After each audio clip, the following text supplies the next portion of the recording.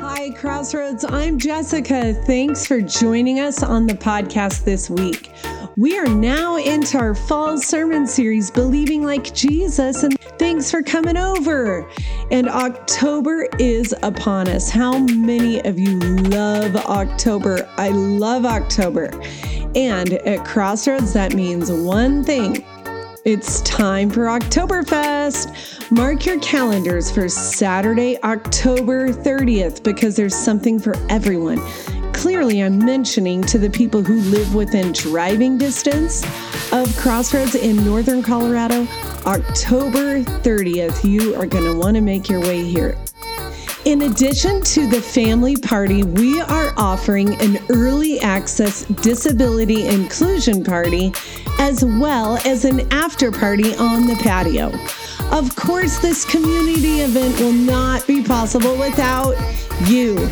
We want every person who calls Crossroads home to be involved in making this event a reality.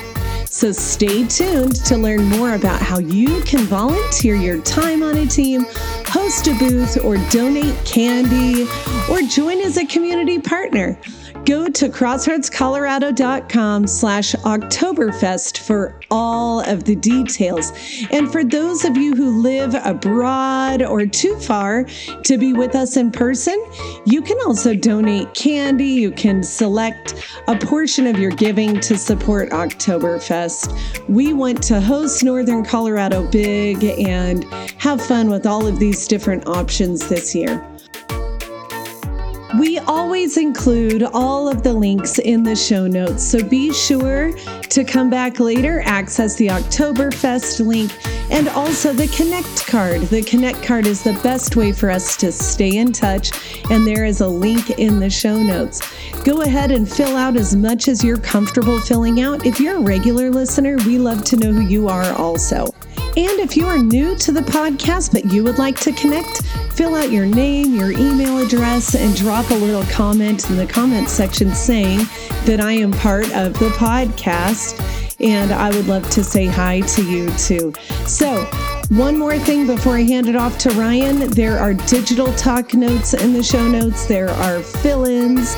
If you like to click on a PDF, print it out, and sit somewhere and fill it in. But we do recognize that many of you are listening to this in your car. It could be months from now. You might be on a walk or a run, and those show notes aren't going to do anything for you right at this moment. You can always go back to them later. Okay, well, here is Ryan in Believing Like Jesus. Well, go ahead and have a seat. Do me a favor, turn around and wave to somebody. Wave. I want to make sure to tell Isaac, don't drink my coffee right there. I left it there. Don't. Like, I was walking back and I was like, I think I left my coffee and my iPad sitting somewhere in the audience from earlier today. And so fortunately, the Dominoes are sitting with it. And so I know that, Dale, you'll beat up anybody that tries to take my Dunkin' Donuts pumpkin coffee. Don't let it happen today. So, well, I want to welcome everybody who's tuning in online. If you're on the atrium or if you're here in the room, thank you so much for being here today. My name is Ryan, and I'm the lead pastor here at Crossroads. And we are in episode 4, week 4 of our series, Believing Like Jesus. Do me a favor, if you have your pen and talk notes out, or if you're at home, you got your phone, whatever it might be, write this number down, 207-608-1106, 207-608-1106. That's my cell phone number. If you're a guest today, if you've been around for a while, you want to have coffee and get to know one another, I would love to do that. And so just send me a text message if you have any questions at all. Please do that. If they're difficult questions, I will send them over to Isaac, who has volunteered to answer all the tough questions as part of his volunteer gig here at Crossroads in the future. So that's good. But I'll also be up front here if you'd like to come and say hi. If I say something stupid, please come and tell me. I'd be more than happy to argue with you about that. And if I say something confusing, I'm sure that'll happen. Just come up and let's chat, let's talk, let's go on this journey together. I would love to. I've enjoyed, thank you to those of you that have taken the courage to send that text message, to reach out, because I have enjoyed having coffee and getting to know everybody. So our anchor verse for this series, the one that I encourage everybody to memorize over these 8 weeks, is found in Hebrews chapter 12, a letter in the New Testament. And it says, let us run with endurance the race that is set before us. And here's the key part, fixing our eyes on, everybody say it out loud. You guys are like a good old-fashioned Pentecostal church.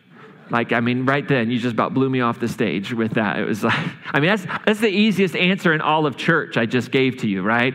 Fixing our eyes on Jesus, the author and perfecter of our faith. So what that means, if you are brand new here to Crossroads, brand new to church, Bible, and why am I even here? And you're wondering, boy, he's good looking, but not me, the person you came with. I don't know if he's worth this. Like, I understand that completely. But here's the point. Like, we want to be a place that fixes our eyes, not on tradition. We don't want to fix our eyes on religion. We don't want to fix our eyes on rules or doctrines. We want to fix our eyes on Jesus. And we believe that Jesus opens up our hearts and opens up our lives to a life of love and inclusion. And so we're looking at what is it that Jesus believed and how could we maybe believe like Jesus? Let me ask you a question. Do you have a favorite metaphor in your life? One that you like to use with your kids? I can remember when my kids were little and we would be teasing one another and I would say to them, you are so dead. Right? Now, my kids, fortunately, most of the time didn't believe that they were actually going to be dead. Right? They picked up that was metaphor, right? That's kind of a simple little metaphor, right? You walk into a room exhausted, you collapse in your chair on the couch and you say, I am so dead. Nobody's calling the ambulance, right? Nobody is taking that seriously. They might take it seriously, but then they know what it means, right? They know that this means you are very, very tired. And maybe you're a grumpy, tired person. And so maybe everybody knows that means leave them alone, right? But we have metaphors in our lives, and we do okay with them. And some are simple like that, and then some are big, right? Walt Whitman said this. He said, and your very flesh shall be a great poem. And your very flesh shall be a great poem. That does not literally mean that your flesh is going to become a poem, right? It could be if you tattoo one everywhere. I don't know. But the idea is that your life will be something of beauty. Your life will be something that inspires others, right? And so to use metaphors is to see something as something else, right? To help us understand it kind of quickly, to get the idea. And so we usually are pretty good at metaphors.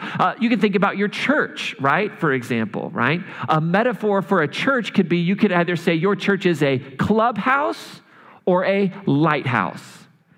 And you kind of immediately get the connotation there. Is a church a place where we just kind of gather and hang out, and you got to have the right money, know the secret handshake, buy your way in, and then you're part of the club? Or is it a lighthouse, right? A space that points to hope, to people that are traversing and traveling through some difficulties, right? What might that be? I just lost all of my notes, by the way, just so everybody knows that, up in the booth. And now I have You Give Life, You Were Love, what went to the closing song. And we're going to be here a while anyway. I can tell you right now, we will be here a long time without my notes on that back screen. A very, very long time. So we'll give them a second to get those notes back up on that screen. Or somebody can hand me their talk notes and I can preach from those talk notes too, because I hopefully know the fill-ins as well. We'll see. Oh, thank you. They're racing up here while they get that fixed. That's good. What are we talking about today anyway? I love it. I love it. You know, there's so many buttons in this house.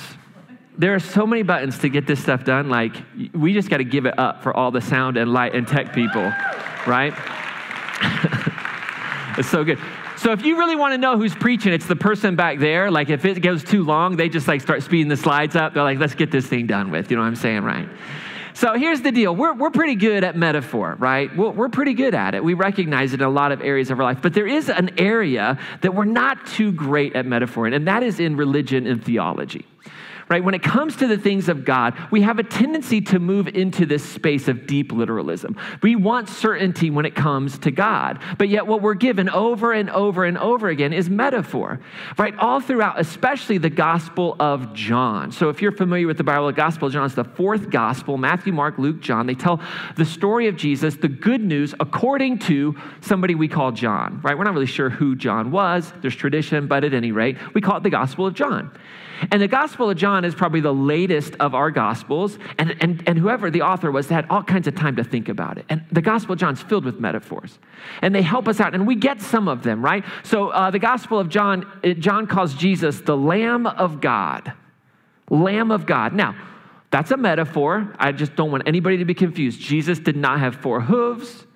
Jesus didn't walk around going, bah. That was not But it's a metaphor that made sense, particularly to people of a Jewish faith who would have understood lamb, they would have understood the Passover, they would have understood sacrifice and the whole realm, right? Another metaphor that we get from John chapter 1 is that Jesus is described as the Word of God. The Word of God. In the beginning was the Word, and the Word was with God. And everything was created through the Word. This is a metaphor to help us understand something about the nature of Jesus that the writer says this is important if you're going to understand the good news of Jesus. That Jesus somehow embodied the very wisdom of God. And we're pretty good at that one. We're like, yeah, that's good. But here's one that kind of we start to falter in, is when we hear this metaphor that John gives us. Jesus is the Son of God. Son of God. Now we want to go into literalism. We have spent the last 2,000 years arguing with one another about what that means. Not to mention that David was called Son of God, Solomon was called Son of God, Caesar was called Son of God. Like, this was a very well-known metaphor in the day.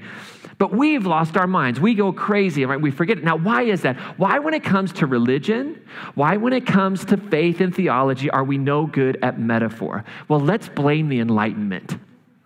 Right? If we're going to blame somebody, let's blame the Europeans. What do you say?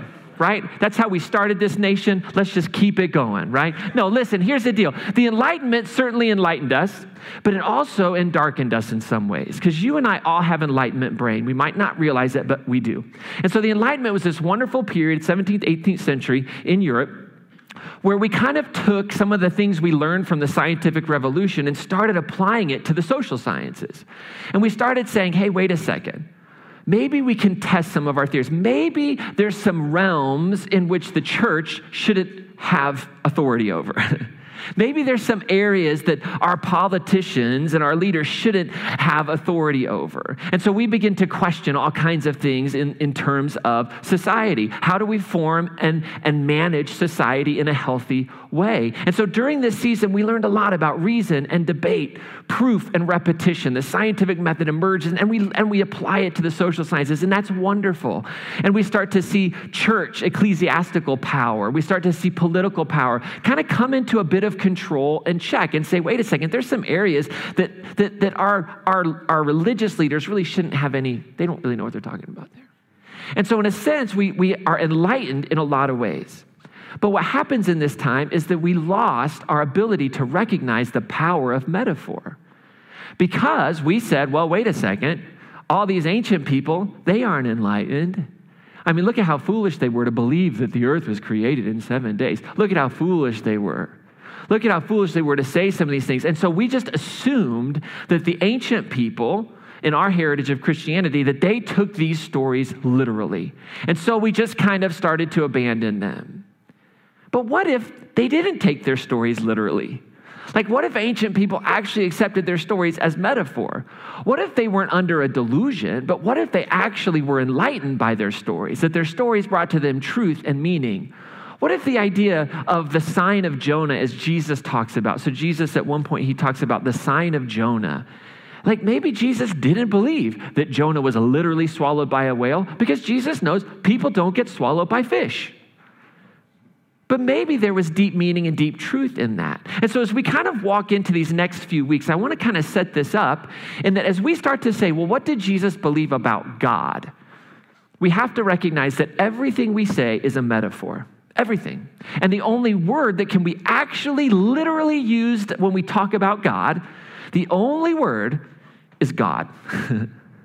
That's the only literal word we have. So when we say God, we know what we mean. This great mystery that we'll never fully understand as human beings. It's just beyond our wildest imaginations. So we recognize that whatever land we go into, we're dealing with metaphor. We're dealing with seeing as is. And we have to then dig deep.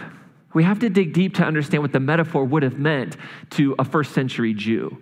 Not necessarily what the metaphor means to us, because we'll get rid of metaphors really fast because we go, oh no, that's a bad one. And that might be true, but we have to dig deep and say, well, what did Jesus mean when he maybe used a metaphor? What was Jesus saying? What was the culture that he was in? What did it mean to be a Jew in the first century, a peasant? What did it mean to be facing Roman occupation? These metaphors, right? What shaped those? And even though I believe deeply that God is this beautiful mystery, that what we call God is something that we can't fully grasp, we ought to name it. We ought to take the time to publicly say, these are the metaphors, these are the ways in which we talk about God that convey what we believe is the spirit and character of God. So here's the question. What was the foundational, fundamental metaphor that Jesus used when Jesus thought about God? Right now, if you could for 1 second take thousands of years of history that have told us Jesus is God, that they've given us that statement, and I'm all for that confession of faith. But can we just dismiss that for a second and just say, if Jesus thought and taught about God, what was the foundational metaphor that Jesus would have wanted his followers to imagine and think about? And I think that foundational, fundamental metaphor would be Father. Father. And I think it's the foundational one, because when Jesus teaches about prayer, about the communicating with this God, relating with this God, right? How do you stay in connection with this God? Prayer, he uses the word Father, Abba. And we can trace this back, and we believe this does go back to the historical Jesus, because Paul, in his letter to the Romans, talks about an Abba prayer. Abba, the Greek word for Father. And we know that Jesus would have prayed this in Aramaic. The version that we have in Matthew and in Luke have been shaped by the writers. It's been turned into beautiful poetry. But we know this was the fundamental metaphor. So in Matthew chapter 6, verses 5 through 9, Jesus is teaching on prayer. And this is what Jesus says, according to Matthew. When you pray, don't be like the hypocrites. They love to stand and pray in the synagogues and on street corners so that others may see them. Amen. I say to you, they have received their reward. He says, in other words, there's one model of prayer and connection with God, and that is to get up in front of everybody and use big words and impress people. Nobody, not even God, knows what you just said. But it was so impressive, right? It's so impressive. He says, but also when you pray, don't be like that. Go into your inner room. Don't worry about the words you say. Close the door behind you and pray to your Father in secret. And your Father who sees in secret will meet you there, will repay you. Right? We'll honor this moment. I'll tell you, be honest with you, this is huge for me. I just put a lot of faith in this because I don't know how prayer works. But I know I've experienced the presence of God, and I trust that God meets me there, that God is user-friendly. That's my mantra. God is user-friendly. And if God isn't user-friendly, we're all in trouble, all right? And so Jesus says, don't like. Now he says, but here's another thing. This is another way that people go about this. He says, when you pray, don't babble like the pagans who think they'll be heard because of their many words. So forget about the big words.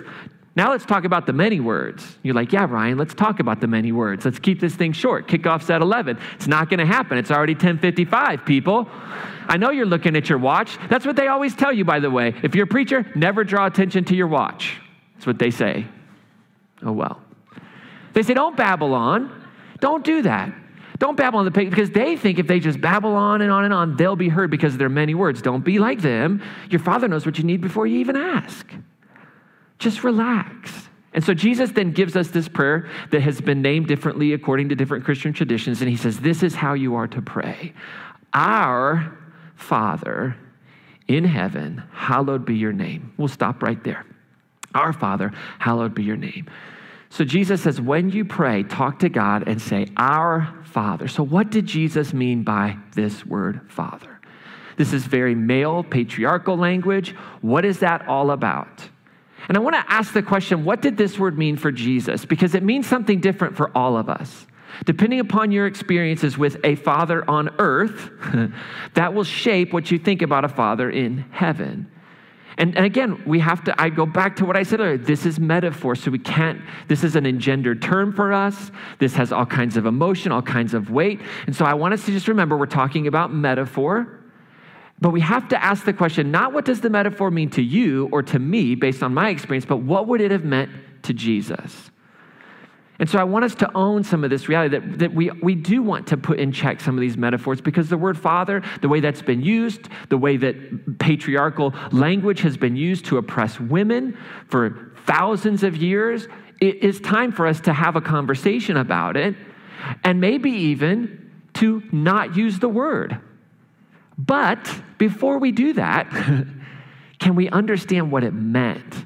So that if we replace it with a different metaphor, we're at least saying the same thing. Because I would submit that it's not enough to just use the word parent. There's something else going on here, and we'll get to that here in about 45 minutes, okay? So hang in there. Just kidding. So first thing we got to understand is in the patriarchal world of the Bible, this word father was not always an exclusive term. So by exclusive, it's not saying only fathers, right? So male language, all throughout the Bible, there are inclusive male language because of the patriarchal nature of it. And then there was exclusive language. So there are times when scripture is teaching or somebody's teaching in the Bible or writing, and they literally mean men only or male. And that doesn't mean they're right, by the way. That doesn't mean it's for all time. It just means we recognize that there are moments where that is the case. But there's a lot of times where father is actually shorthand for father and mother. It's shorthand for those that would have authority inside of a household. So the inclusive father was not just a parent, but it was a householder. And that's where I want to start with this big metaphor. I want to get this idea of a householder. A great place to see this at work is in Deuteronomy chapter 5, which actually doesn't use the word father or mother. In Deuteronomy chapter 5, Moses is giving the law of the Sabbath, the day that everybody rests, right? And in Deuteronomy chapter 5, it says, 6 days you may labor and do all your work, but on the seventh day, it's a Sabbath of the Lord your God, okay? Now, hold on to the question, who's you in this sentence? Who's the you? Everybody say, who's the you? I know this message is boring, so I got to keep getting you involved, right? You're falling asleep on me, okay? All right, who's the you? Is the you male father? The householder? Well, let's find out. Who gets to rest? All right, so here's what it says. You singular shall do no work, okay? Still doesn't tell us who the you is, okay? Either you or your son or your daughter. So it's not the son or daughter. That's not who's being spoken to here. Your male or female slaves. Yes, when this was written, households would have servants and slaves. Not saying that's right. It just is what was. Your ox or your donkey. So Moses isn't talking to the ox or the donkey. Or any work animal, or the resident alien within your gates. All these people can't do work so that your male and female slaves may rest as you do. Here's my proposal is that you can't possibly just be the male household leader. Why? Because the female household leader, the wife or the mother, is not mentioned anywhere in there. Does she have to keep working while everybody else is off? Some of the ladies are like, yes. They're like, that has been my story. This is my song, right? You know it. But listen, here's the thing. There is an implicit and included within that you, both male and female householders, all right? So that's, I think, a great just sample. So this householder is not exclusively the father, right? But it is inclusive. It's this idea of the householder, the one who is responsible for the care of all of these things, right? You're not allowed to work, and nobody else is allowed to work on this day. This is a day of rest. Now, when you think about household, you cannot think about your household or my household, even if you have a big household. Because in Jesus' world, in the world of Deuteronomy, a household would have been massive. There would have been wives, there would have been children, there would have been married children, there would have been fields to tend, there were all kinds of stuff that would have been a part of a tribal existence 3,000 years ago. All things that would have even existed even in the time of Jesus in certain areas when you think of a household. So the biblical concept of household is not me, my spouse, 1 or 2 kids, maybe a 0.5 in there, a dog and a cat and a white picket fence, right? It was a much bigger, broader reality, right?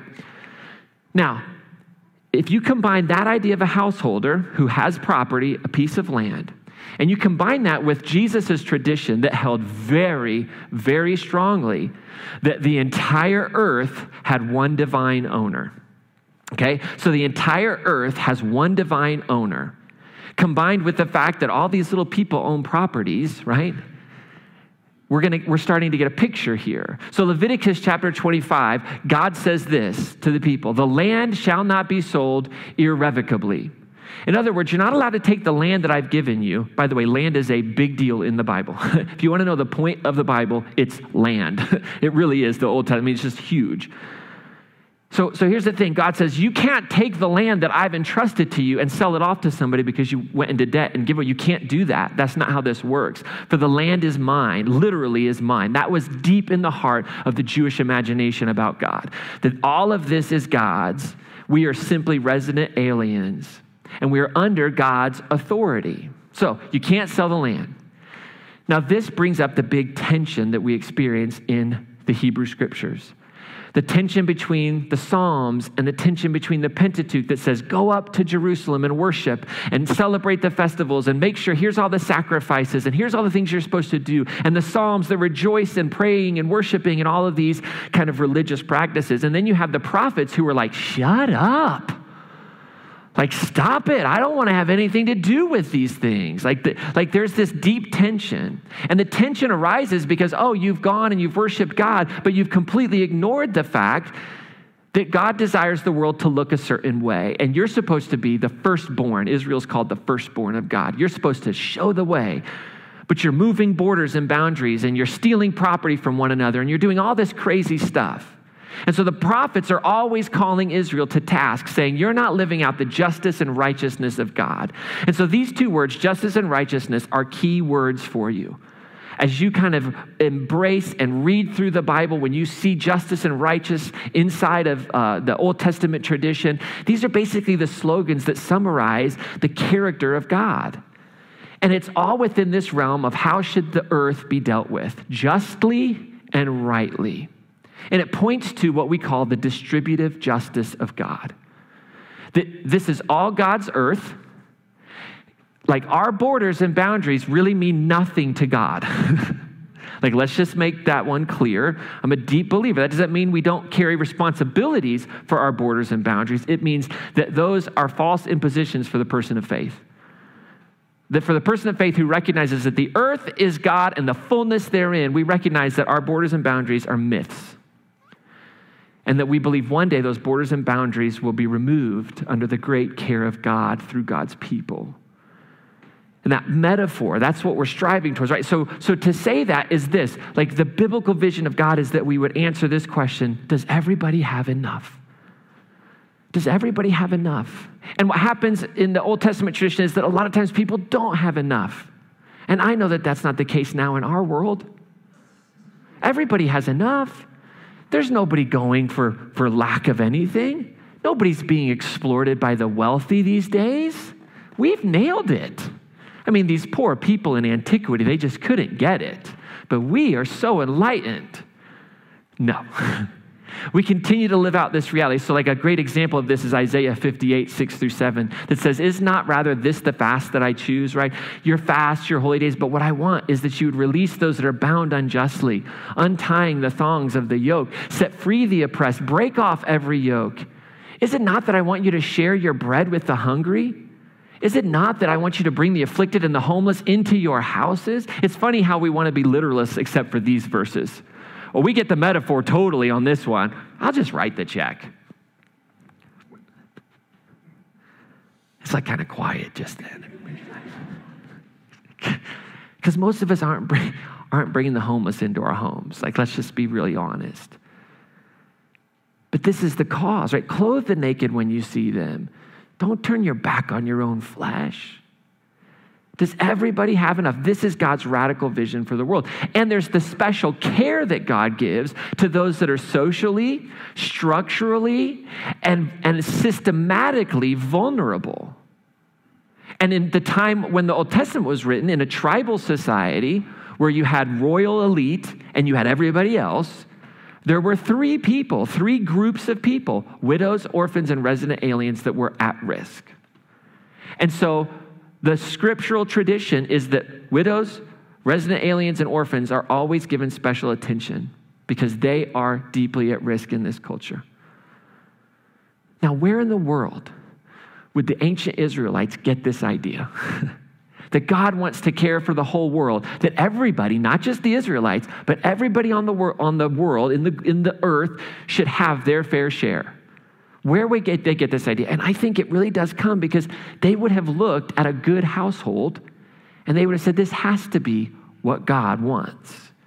They would look at a household and they say, this is how a well-run household looks.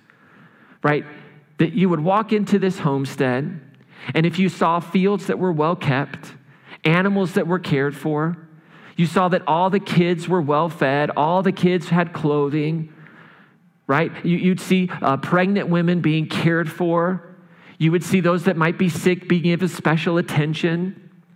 Like there's just this reality that we know that's what a well-run household should look like. If you walked into a household and you saw 7 children, 5 of which were being very well cared for, but 2 were being completely neglected, you'd go, something's not right about that. The fields are in disarray. The animals aren't being cared for. They're being overworked, right? We would know, like instinctively, there's something messed up about that. And so this well-run household, I think, becomes a microcosm in the Jewish imagination for a well-run world. So if God is the divine landholder of everything, and in the patriarchal language of the day, that would have been understood as father, but it wasn't just that men were only householders. That's not the case. What did Jesus believe? Why would Jesus say, well, here's the thing. I think that at the end of the day, Jesus praised and called God Father in heaven because he believed that God was the just householder of the world house. That was the dominant metaphor for Jesus, that this whole world is God's, that God is just, that God wants everyone to have enough. And when we look at, and we won't do this today, but when you look at the Lord's Prayer, what we call the Lord's Prayer or the Our Father or whatever it might be, like you see, what is it driving home? It's driving home equity. It's driving home justice. It's the forgiveness of debts. It's daily bread for everyone. It's heaven on earth. It's this beautiful image. And so here's the thing. I think we could, if we wanted to, if you needed to, because the word father brings baggage and brings hurt and brings pain, you could replace father with the word householder, and we would capture the essence of it. A good householder, a householder that cares for and understands equity, a householder that cares for and understands that all people should be cared for, that all animals should be cared for, that all the earth should be cared for. That's the beauty of it.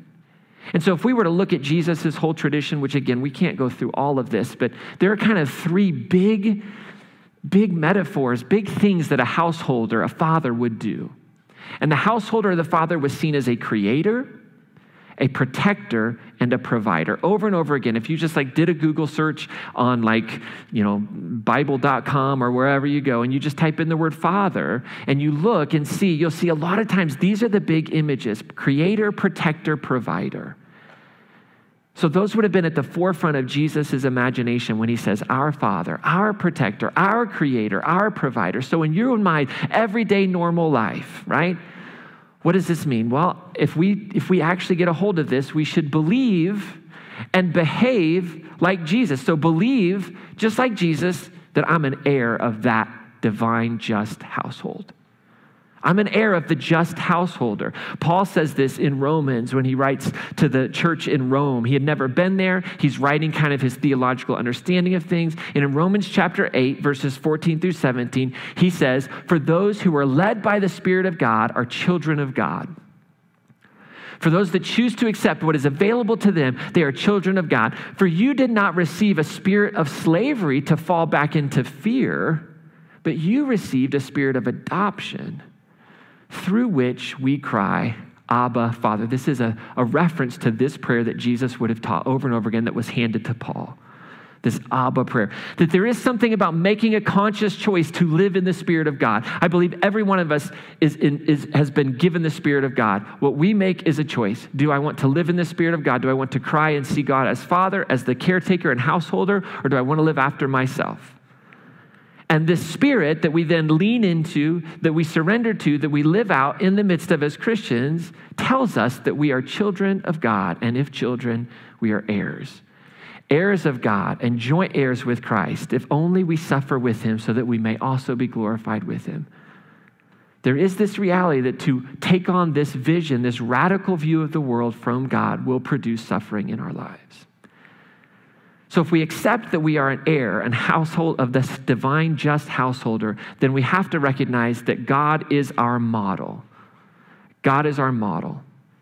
How would you learn to be a good householder? The householder would bring you in. They would mentor you. Sons and daughters, they would say, let's go. Let's learn what it means to take care of everything. Jesus brings this up when he talks about love, that God is our model. In Matthew chapter 5, verses 45 through 48, he's talking about how do you love the people that are just nasty to you? How do you love those that you see as your enemy? How do you resist them? And Jesus is talking about you don't resist violently. You love your neighbor. You love your enemy. You pray for those who persecute you. Now, why do you do that? Jesus says, so that you may be children of your heavenly Father, children of the divine householder, an heir. And you have to then do what the heir does. He makes the sun rise and fall on everybody, the good and the bad, and causes the rain, which is a good thing, by the way, in this culture, to fall on the just and the unjust. It took me a long time to realize that rain was a good thing. It's kind of like living in Colorado. We first moved out here, and like within 3 weeks, there was like this overcast, rainy all day. Got into the office for a staff meeting, and everybody's like, isn't it amazing outside? I was like, what are you talking about? It's awful outside.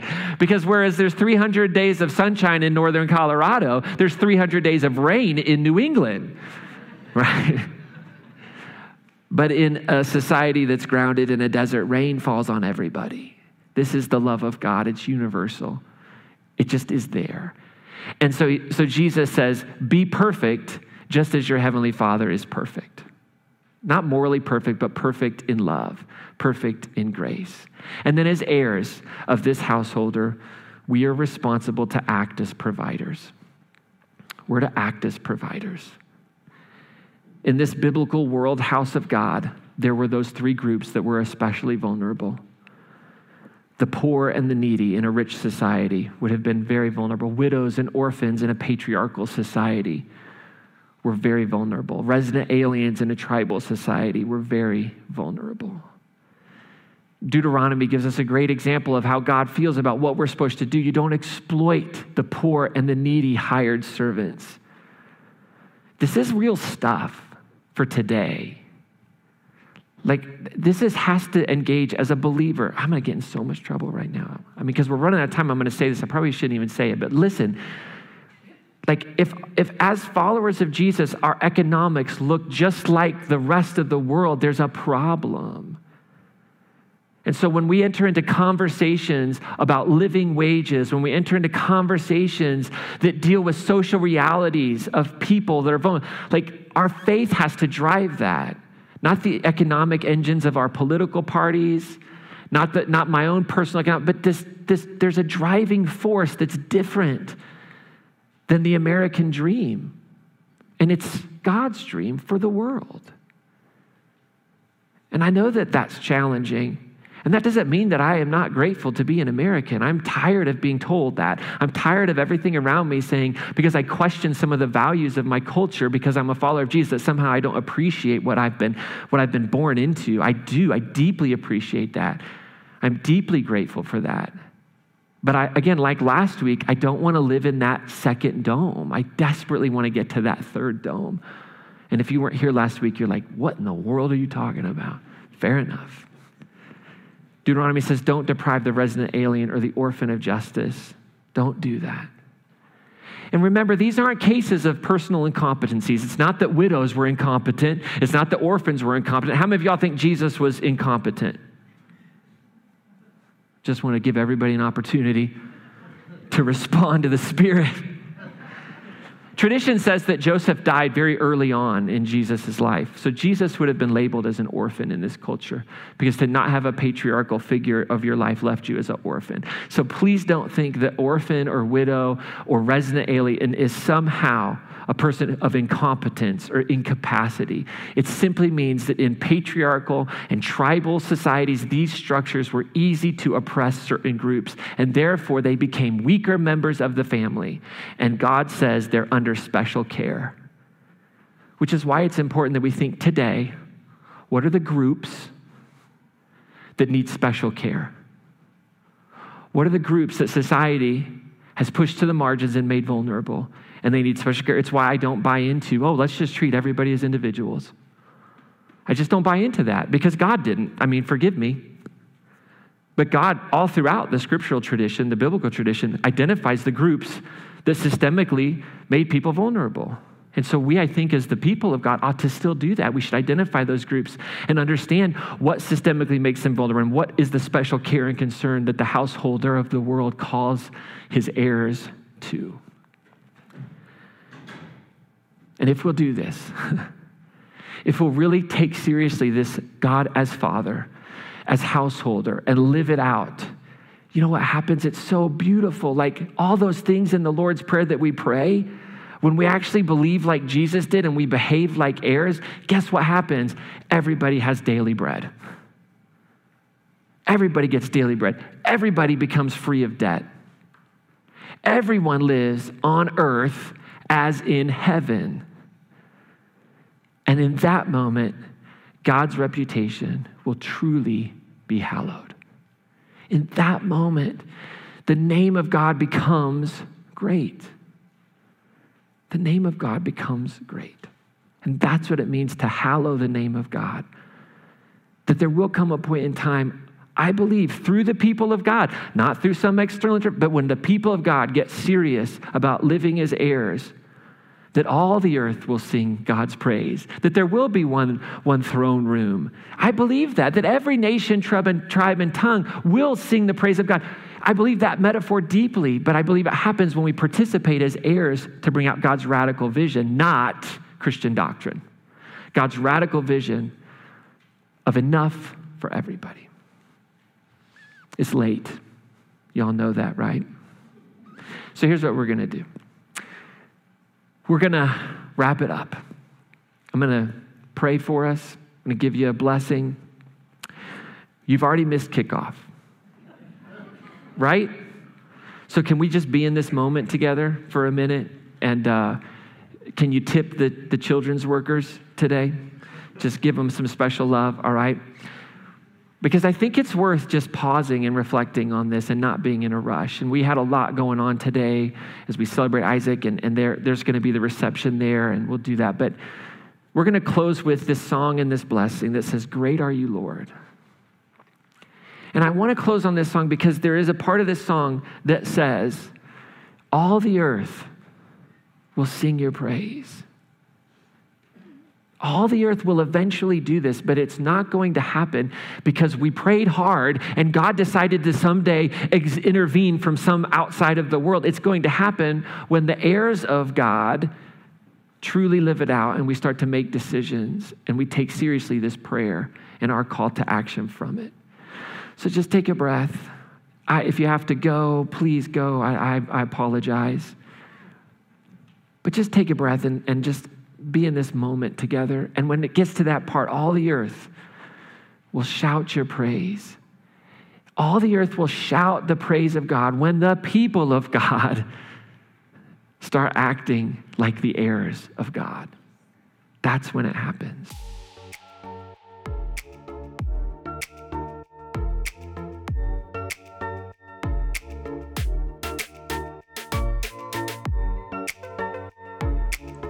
And finally, thank you to everyone for regular giving to support the work of our church. Our giving goes toward making events like Oktoberfest possible. We also know that the regular practice of financial generosity is an important part of our own spiritual health. We want to make generosity simple and convenient. To give by mobile app, text the word Crossroads to 833-270-1344. You can also choose to give on Venmo by searching for Crossroads Colorado on there, and you'll see our little orange dot. Or you can go to our website at crossroadscolorado.com/give. For giving in person or by mail, you'll find a giving envelope in your program or with quarterly letters that come. There is so much happening right now with Crossroads. Keep your eyes on the weekly program as well as our feed e-newsletter. Both resources will keep you up to date and in the know. Thank you again for being an inclusive and generous part of the Crossroads network of peacemakers. We hope you have a great week.